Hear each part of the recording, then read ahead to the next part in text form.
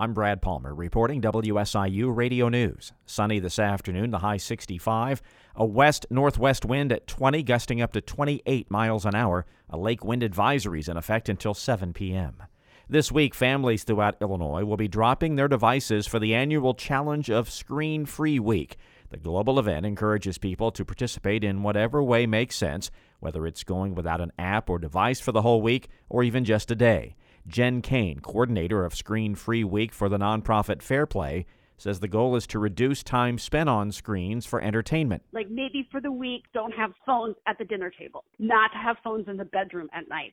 Both of those are great goals to have because they can really impact the whole family dynamic and the health of a family a lot. Kane says there are no rules to Screen Free Week. She says it's a chance to power down and reconnect with family and friends. The DuQuoin State Fair has released its lineup for this year's grandstand. Fairy Tales on Ice will be on the opening night of the fair. Country artist Randy Houser will return following a cancellation during last year's fair due to illness. Other country acts include Carly Pearce and Dustin Lynch.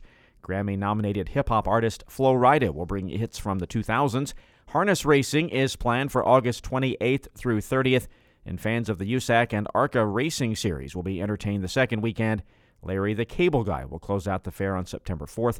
Tickets go on sale May 19th, and you can get more information at the fair's Facebook page or through the Illinois Department of Agriculture. I'm Brad Palmer reporting WSIU Radio News.